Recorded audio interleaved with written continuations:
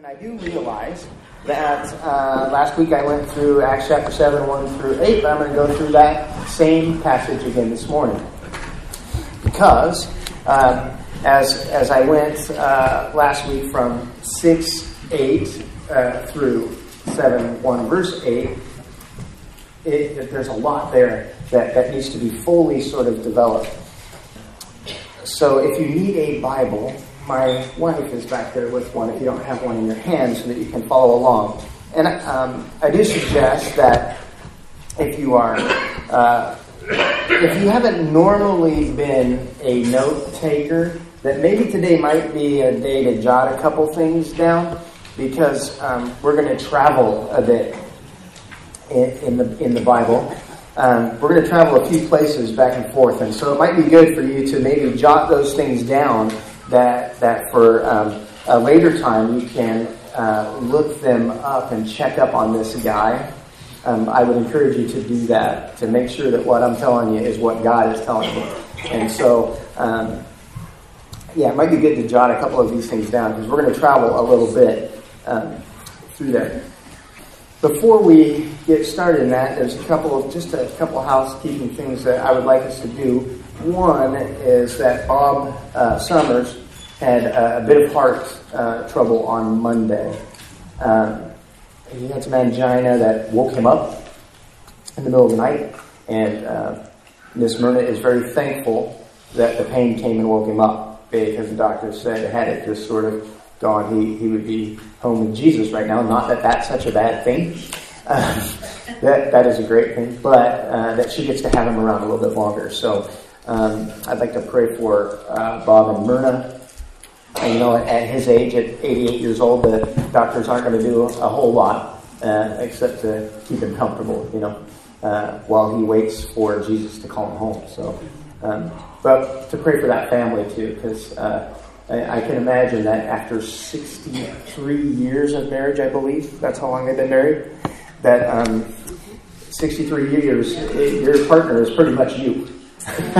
And so what happens to one happens to the other, and so that can be a pretty tough thing. And then my friend Miss Carolyn here has a birthday today, so if you see her before we go, if you can just wish her happy birthday. Oh, it looks like Sandy says that Larry has a birthday too. So Larry Myrick, so we might wish him happy birthday too. So let's pray for Bob and Myrna, and then let's hear from the Word of God. Lord God, we thank you so much for our dear friends and wonderful saints, Bob and Myrna Summers. And we know that you have used them mightily in the ministry of your word and in loving people as Jesus would. So I pray that in this time that you would comfort them, give Myrna rest so that she can care for Bob when he needs it, strengthen her in her inner person, help her to seek after you for that strength. And Lord, just protect them and be with them. And we are thankful for who you are, that you are the great healer, that you are the great physician, and that also that this life is not all there is, and that you have an eternal resting place for us. And so we are thankful for that. In Jesus' name, amen. Amen. So as I did last week, and I would like to do that again. Pens. Oh, yes. Good. I didn't know what you had in your hand. I can't see that far. I'm kind of getting older, if you need a pen, Mr. Bernstein has one there for you that you can kind of jot a couple things down. That'd be good. As we did last week, too, I'd like to do this again. Let's just take a few seconds to silence our hearts and our minds and prepare to have the Word of God speak to us. Because in this time is when the eternal God meets with our present reality. That's what worship is. So let's just quiet ourselves, and then we will hear from the Word of God.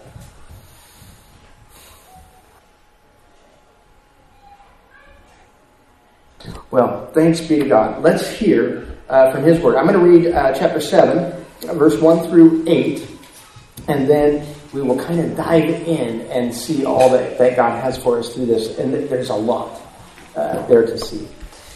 So chapter 7, verse 1 of the book of Acts. I know you don't have the same Bible as me, but it's on page 1102 in mine. I don't know if that helps. And the high priest said, "Are these things so?" And Stephen said, "Brothers and fathers, hear me. The God of glory appeared to our father Abraham when he was in Mesopotamia, before he lived in Haran, and said to him, 'Go out from your land and from your kindred and go into the land that I will show you.' Then he went out from the land of the Chaldeans and lived in Haran. And after his father died, God removed him from there into this land in which you are now living. Yet he gave him no inheritance in it, not even a foot's length, but promised to give it to him as a possession and to his offspring after him, though he had no child.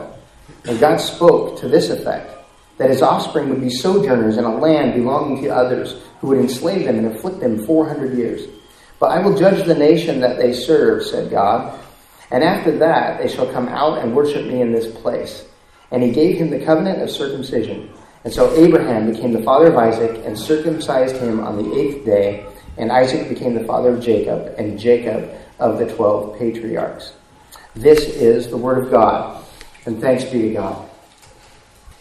So, as we talked about a little bit about this last week, that in chapter 7, there's a historical presentation going on about the history of Israel. And so sometimes you might go, well, so what? I mean, that's the history of Israel. There are multiple overlapping parallels between the history of Israel and the history of humanity generally. There's some truths that we can see.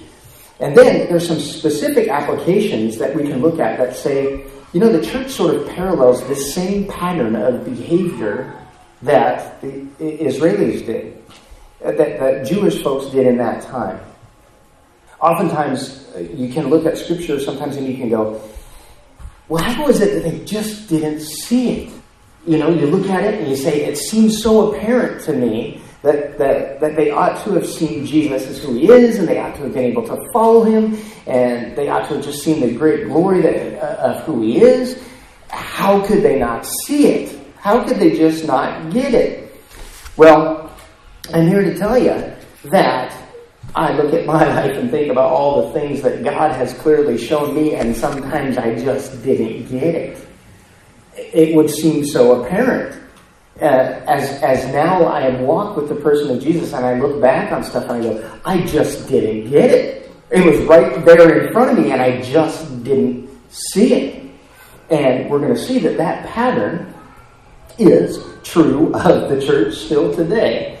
This pattern is not something that says that the Jews just got it all wrong. No. Sin makes us get it all wrong. It helps us, it hinders us from seeing all that God is.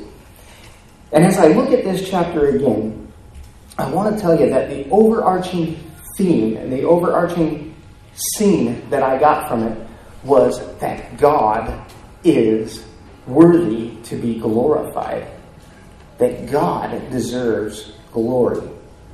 That God is glorious. That the salvation that we have in Jesus Christ is glorious. It is amazing. The assurance of God's faithfulness, as we sang, is glorious. It is something that is not glorious in ourselves, but is something that is worthy of praise to the God who saved you and me. It's all about God's glory. It's all about the person of Jesus Christ and how that person's salvation for us brings great glory and honor to God the Father. That is an amazing truth.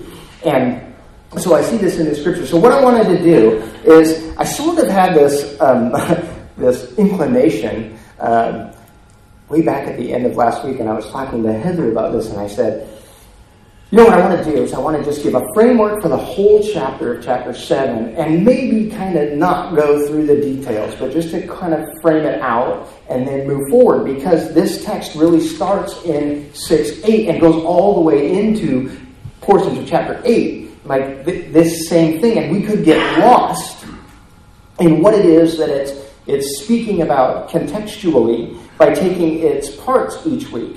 And that I would end at verse 8 and begin, like say next week in verse 9, and I would miss out on the context and preach a message separate from the first part to the second part and the third part and fourth part. And then, as I was sitting there talking it through with another brother here, Joe and I were just discussing this, and I went, no, I feel like I'm cheating. I feel like I would be cheating the Word of God. So you're going to hear me for the next 6 weeks repeat a certain portion that I'm going to say right now, because we've got to have that context as we're looking at this whole text. And we're going to break it down in pieces, but a reminder of the framework, because I have discovered that the key to learning is repetition. And to say it another way, repetition is the key to learning. So we have to repeat things often to get it. As we see that Israel had a lot of things repeated to them over and over again in order to get it.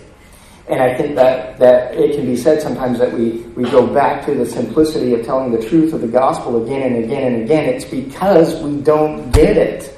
It's because I, personally, am slow of learning and hard of hearing sometimes, and I need this thing to be repeated to me again and again and again so that I can trust in the glory and goodness of who God is for me. So all of that is to say that I'm going to give you a big framework, and then we're going to kind of dive in. So as I read through this, I uncover this, that under the authority of Scripture alone, salvation comes by grace alone, through faith alone, in Christ alone, to the glory of God alone. Amen. And that glory is expanding, forever expanding. And it has been expanding since the Garden of Eden. There was a particular way that was to expand, and sin came in, and the expansion of how that glory of God expanded sort of changed. And we're going to see that it wasn't because of God wasn't good. It was because we sinned. Right? So we're going to see that. And so when we look back at our glorious beginning in Eden, Eden was meant for us to expand the glory of God. And it was meant to expand the glory of God by human flourishing. Do we understand that? That God is all about our human flourishing.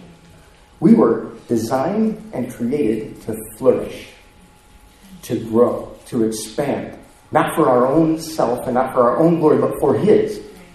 It was His aim that we would flourish, because in our flourishing, God would be glorified.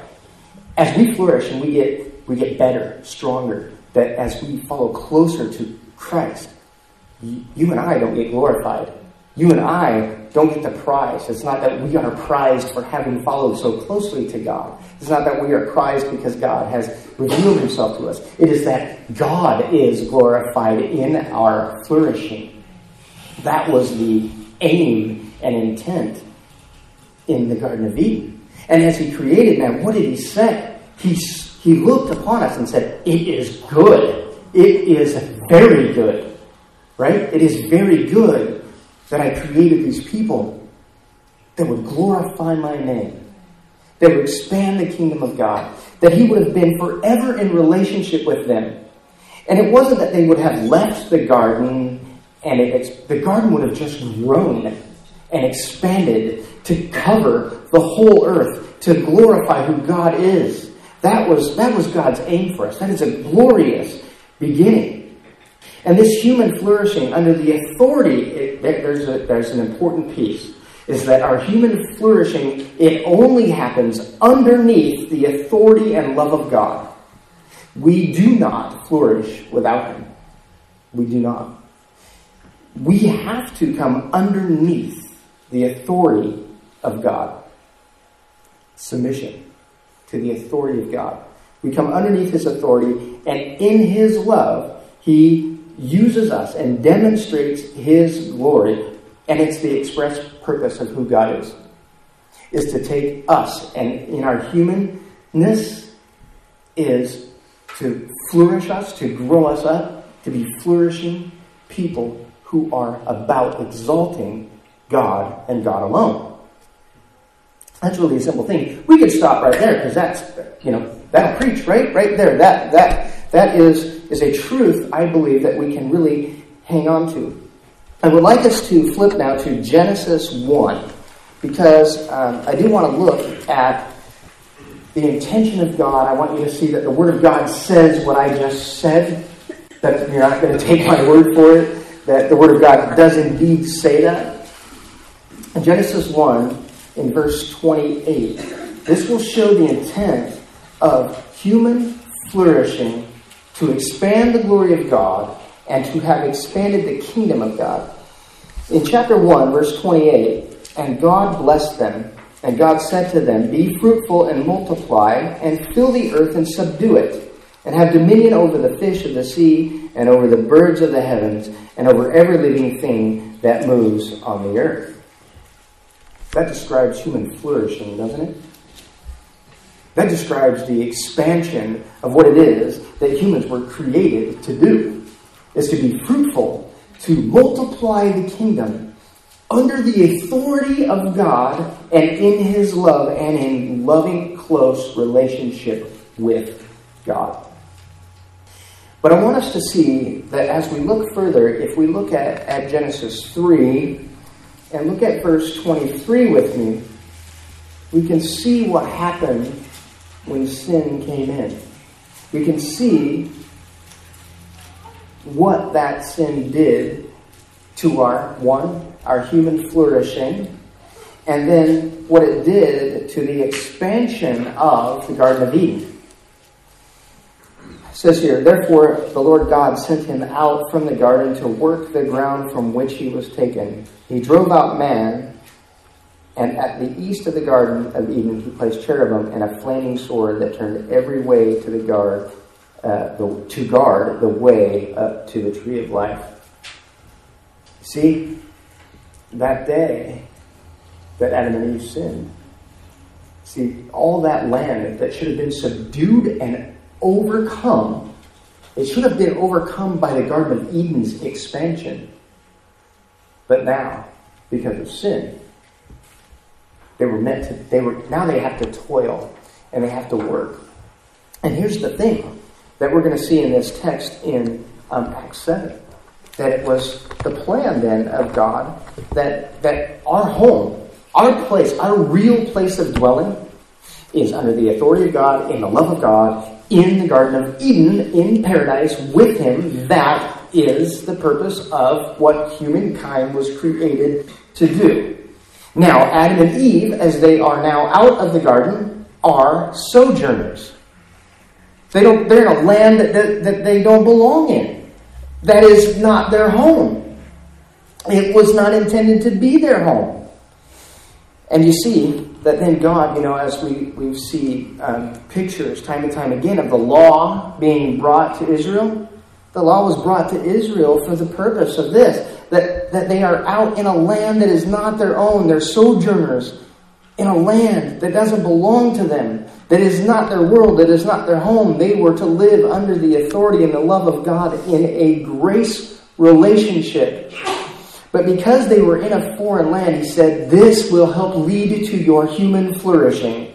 This is a way for me to communicate to you what is best for humankind. That law of God is good. The law of God is good and perfect and meant for our human flourishing.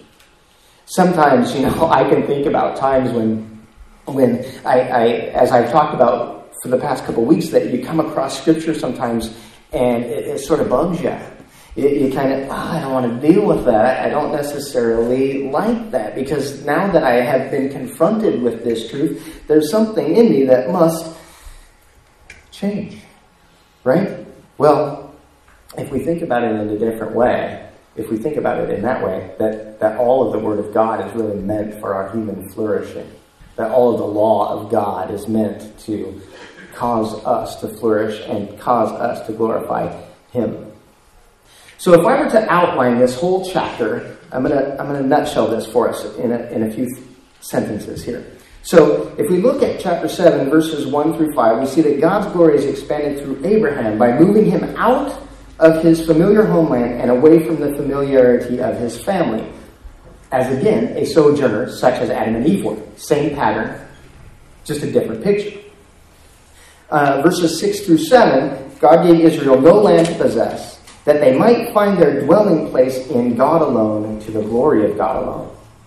Understand that if we have no dwelling place and this is not our home, what is the point of church? The point of church is this, that we would find our dwelling place in God. That we would find everything that we glorify is in Him. Everything that glorifies who He is. It's about us in relationship with Him. That's where we would find our dwelling places in Him. Verse 8, God put His mark on Abraham and his descendants that they might glorify God in the world. Again, that was the whole point of circumcision, was that I marked you out for my glory. I set you aside for that purpose, which was to glorify me. That's the whole purpose. In our sojourning, in our traveling.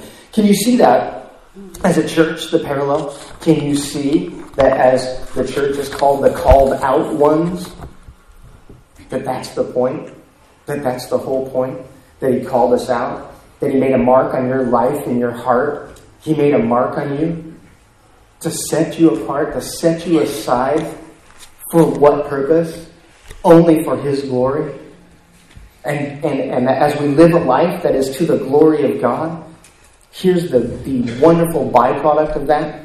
It leads to our human flourishing in this life. That's amazing. That is an amazing God. That is a glorious, gracious, and good God, is it not? That His intent for His glory is not that He's this God that needs like His ego fed. It's that in our glory of Him, it leads to our human flourishing. I love that truth about God. I love that truth that is peppered throughout the whole Scriptures. Everywhere you look, you see it. If we looked at verse 9 through 50, we would see, and we will see in the coming weeks, a history of affliction that's marked by blessing and direct intervention from God. And this direct intervention from God is through the very one that these Jews, they now held dear. They held on dearly and tightly to Moses. They held on dearly and tightly to the law of God that was given to them. And that this law that was given, this Moses that was given, was a direct intervention and a blessing from God to lead to their human flourishing, and they rejected both of them. They rejected both of them. And in the same way, right, that God sent Jesus Christ to be a propitiation for our sin, and yet we reject Him. We come up against it because it makes us a bit uncomfortable, because it makes us then say that we are not the end-all, be-all of creation, that we aren't the end of God's purpose, that God is the end of His purpose, that it's not us. And so, why is the reasons, as I look at this, that the Israelites, the Jews, would have rejected that which God gave to them for their human flourishing, is that these people reject this for other gods, for selfish comfort, and for selfish gain. In other words, the rejection of God's glory and His truth, it is the very thing that they have just accused Stephen of. The very thing that this whole history paints out is the thing that they've done. Rejected God, rejected His law, rejected His glory, said that they hung on to that, and then they've turned it around and accused Stephen of it. And Stephen begins this chapter by saying this. He says, "The God of glory appeared to our father Abraham." And he starts out with, that's the purpose of what it is that I'm intending to talk about. And then if you look back at chapter 6 and you saw that they gazed at him, all who sat in the council, and saw that his face was like the face of an angel. He had glowed. He had been in the presence of the glory of God. And now he was about to communicate the glory of God. This history of Israel is communicating the glory of God, and that His great grace amidst a people who reject Him time and time again. Those who see the law and know that it is good, and they say that they are underneath it, even they reject that which they hold on to as true. Right? And I think about the parallels that go along with that in the church as well, is that we hang on to some truths about the gospel. We hang on to the gospel. We hang on to the Word of God. And we might publicly proclaim that this is the thing that we hang on to. And yet, time and time again, by our very lives, we reject the truth that we say we hold on to. We reject the Jesus that we say we are in relationship with. We do it. We do it time and time again. All of us are guilty of that. But to God's great glory, He has mercy. He has long-suffering, patient kindness with us as He walks us through this road of our human flourishing. He takes us right where we're at and says to us, brothers and sisters, I realize that you are a stiff-necked people. I realize that you are uncircumcised in heart. I get that. If you would just repent, I have human flourishing for you. I have a design for human flourishing for you. And in your weakness, that you cannot flourish upon your own, that you cannot follow what it is that I have for you, I sent my Son, Jesus Christ, who is the epitome of human flourishing on earth, who was submitted fully to the will of God. I sent Him on your behalf to pay a price that you couldn't pay. Because if you surrender your life to Him, guess what? It is leading you to human flourishing. That is God's intent. And in our flourishing, then, we are just to praise God. We are just to praise God for who He is. So if you remember, as I talked about the pattern, the outline of the pattern of the book of Acts, you can see that same pattern in chapter 7 all by itself. It's the full pattern of there's a leader that emerges to preach the gospel. A Holy Spirit-powered listeners hear the gospel and are converted. Then persecution comes. Affliction, as it says in this text, right? Affliction, persecution comes.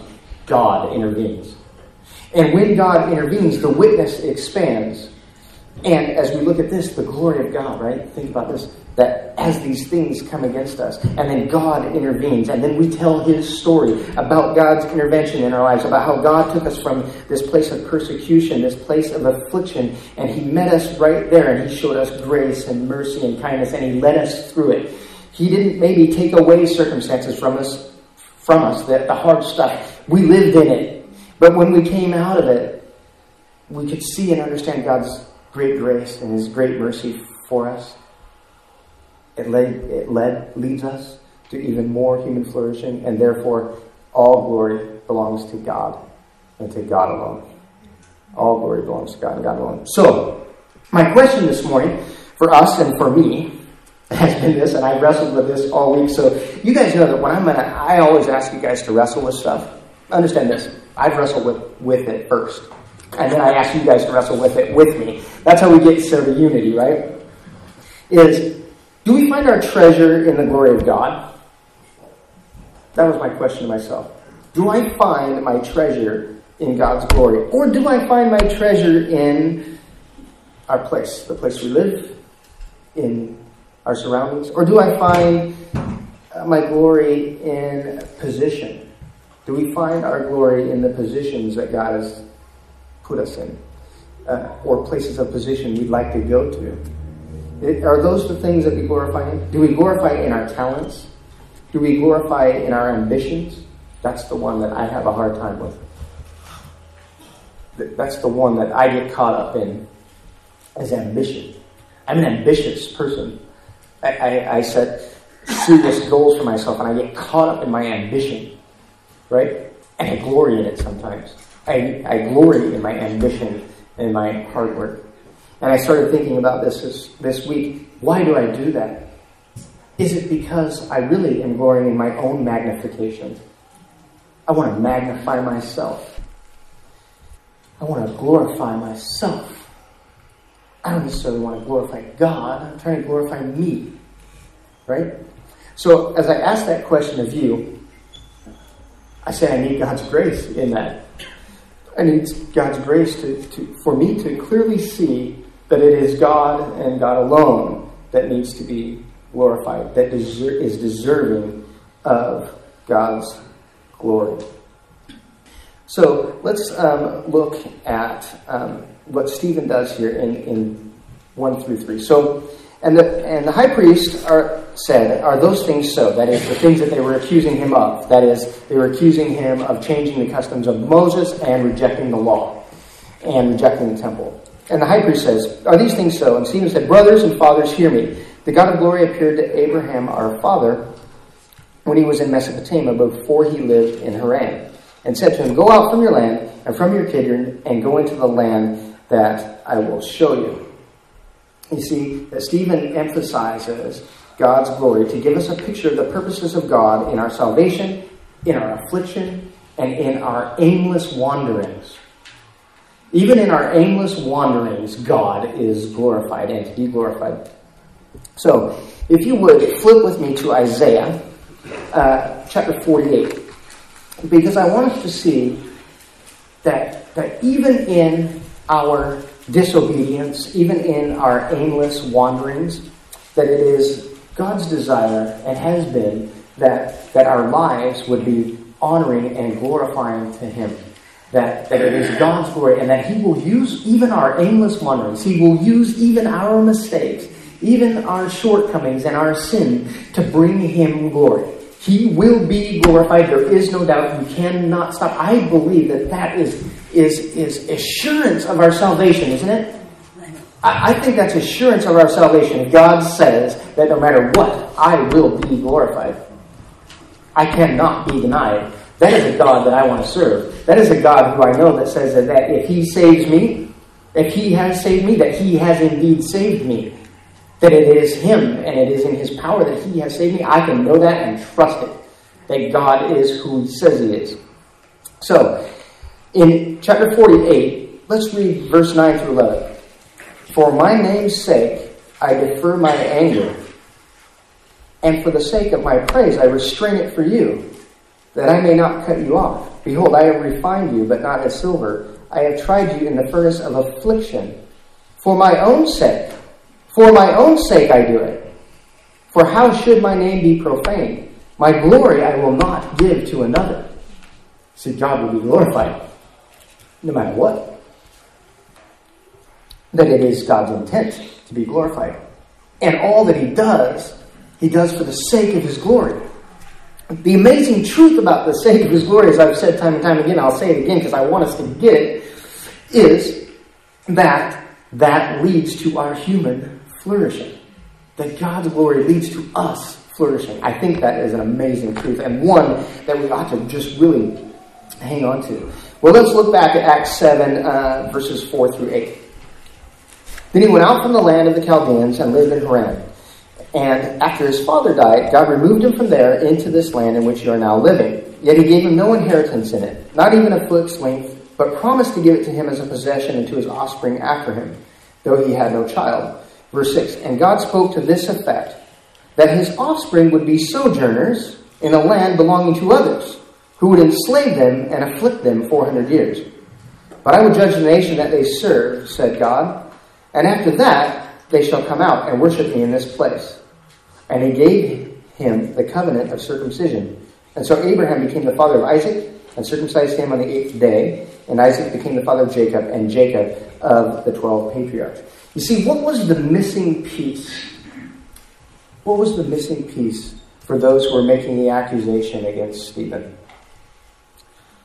What was the missing piece for the Jewish people in all of that? As they looked at the law, as they looked at what Moses had done, the one piece that was missing. What do you think that was? Well, I say it was faith. Faith was the missing piece.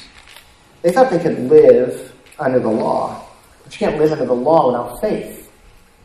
You have to have faith that the law will do what it says it's going to do. It was always about faith. Here's the law, but do I have faith? Do I have faith that the law leads to my human flourishing? To God's glory? If I did, I would be saved. Because we are justified by faith. It is faith that saves us. It's not adherence to the law. It's faith that what God says about the law is true. that it is about what God says about the law leads to his glory and to our human flourishing. That was the piece that was missing, wasn't it? The piece that was missing was faith. And of course, I would be remiss without looking at Hebrews 11. So if you guys want to get there with me, because, again, he's speaking about Abraham. He's speaking about who Abraham was to them. And he wants them to get back to an understanding of the very things that you're hanging on to, these things that you think that are yours to hang on to, this law that you're trying to be underneath. That law is good and perfect and right, but you got to understand how Abraham came to it. You got to understand how was Abraham obedient to the truth of that. Is this in chapter 11, verse 8. By faith, Abraham obeyed when he was called to go out to a place that he was to receive as an inheritance. And he went out not knowing where he was going. By faith, he went to live in the land of promise, as in a foreign land. Again, a sojourner, a traveler, one who this is not your home. Living in tents, that is, again, see, temporary. That his home would not be in a building. His home, his dwelling place is in God. Right? That would be the point. With Isaac and Jacob, heirs with him of the same promise. For he was looking forward to the city that has foundation, whose designer and builder is God. You see? What was it that Abraham held on to in the law was that the law indeed is good, that the law leads to my human flourishing, and I take it by faith that the law's purpose is to glorify God and to lead to my own human flourishing, and that is what was accounted as righteousness to Abraham. He was accounted righteous because he believed that what God had given him was for God's glory and for his own human flourishing and for his descendants after him. It was by faith. It was this faith piece that they missed. And we can look here and say this parallel for our church, right? Is that this is not our home. This place that we are in, it is not our home. We here are just merely travelers, sojourners in a land that isn't ours. If you would, let's flip with me to 1 Peter 2. As you see, this is what was true about Israel, that they were in a dwelling place in a foreign land. They were sojourners in a place that was not their home. The same here is true of us in the church, right? And that they were enslaved, it said in Acts chapter 7, that they were captured and enslaved for 400 years in a land that wasn't theirs. When you think about us traveling through this life and in this world, there are things that enslave us. There are things that trap us. Because this is not our world. This is not our home. And the things of the world that are outside of God's intent for us, those things that are outside of God's glory, that are not leading to our human flourishing, they end up enslaving us. They end up trapping us. And we're trapped in this world, and we need a direct intervention from God, as did the Jews. They needed a direct intervention from God. We, in ourselves, we have that direct intervention from God, and it's the person of Jesus Christ. And he intervened in a huge way, in a huge and glorious way. Right? He took our affliction upon himself, a great glorious way. Well, let's look at 1 Peter chapter 2, beginning in verse 11. Beloved, I urge you as sojourners and exiles to abstain from the passions of the flesh which wage war against your soul. Keep your conduct among the Gentiles honorable, so that when they speak against you as evildoers, they may see your good deeds and glorify God on the day of visitation. About the glory of God, right? Why would we abstain from the things of the world? For no other reason to abstain from those things is two things. They wage war against your soul, meaning that they are going to enslave you and entrap you. And secondly, that our conduct then becomes honorable before all the world, that when Christ comes, he would be glorified in your life. That's the whole point, right? That's the whole deal.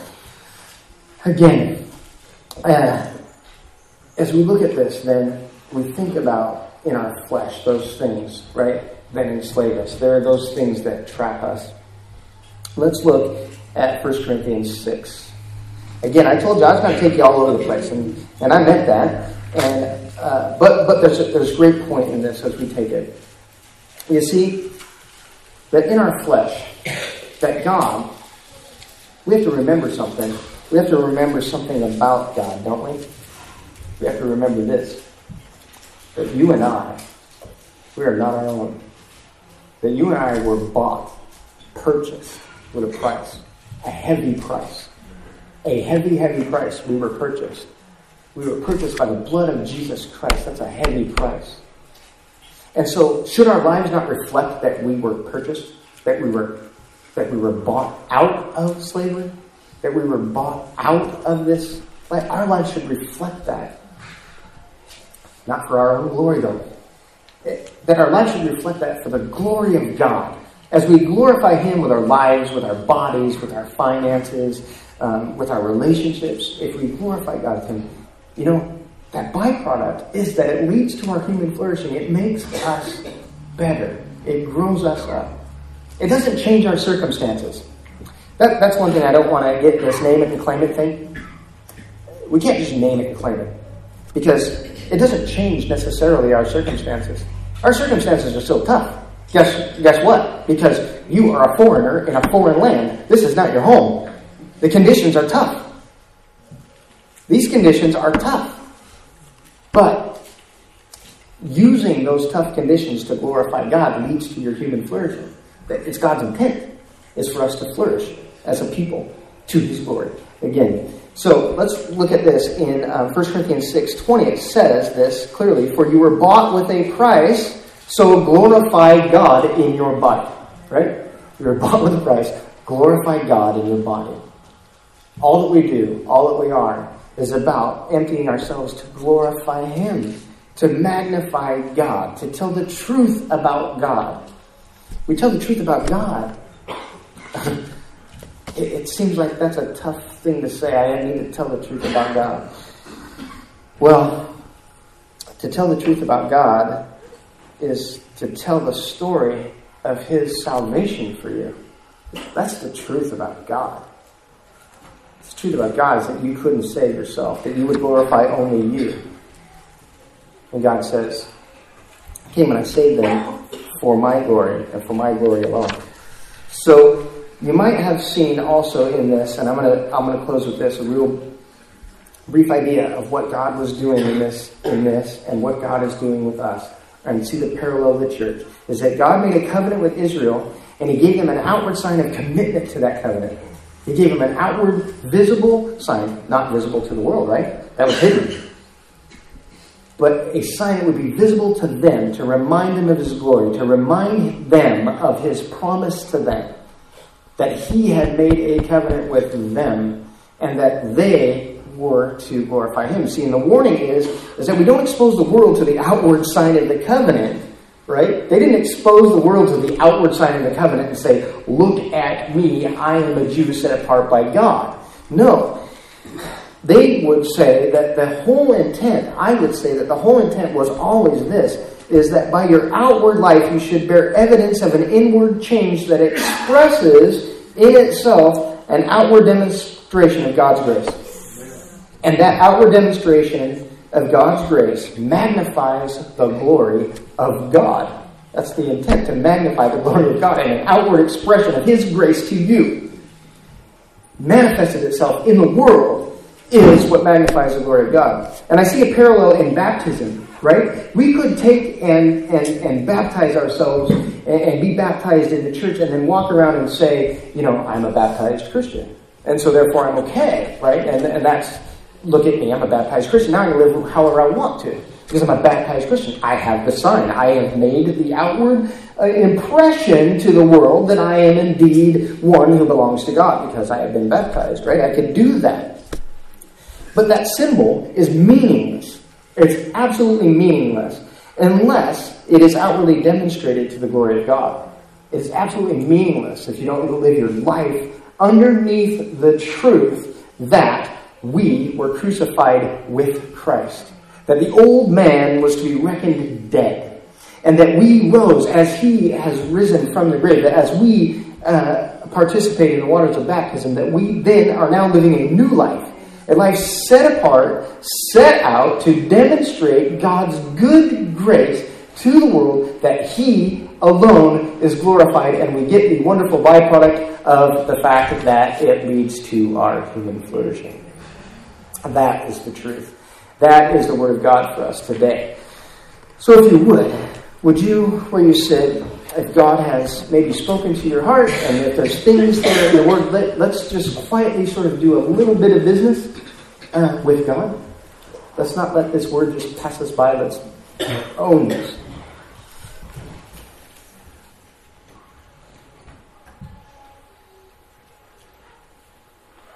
Well, dear God, I thank you so much for your saving grace. I thank you so much for your Son, Jesus, for the atoning work of Christ in my life, that you have paid for my sin in full. I am thankful for that, Lord. I am thankful for the truth of your word. I'm thankful that it is meant for your glory. And that, Lord, that as we in our lives glorify you, that it leads to our human flourishing, that it leads to us, to our benefit. And then as we benefit from you, guess what we do? We even glorify you further. And so, Lord, I give you thanks for that. I pray that this morning, that there's one here that for the first time says, I want to participate in the glory of God. I want to participate in his grace. I want to be a part of who he is. I want to appropriate the fact that he came and he died for me. That he came and died for me. That he gave me the truth of his word. And that I might live. That I might live to his glory.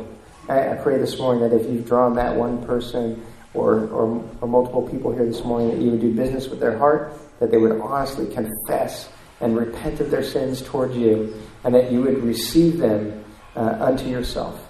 In Jesus' name, amen. Amen.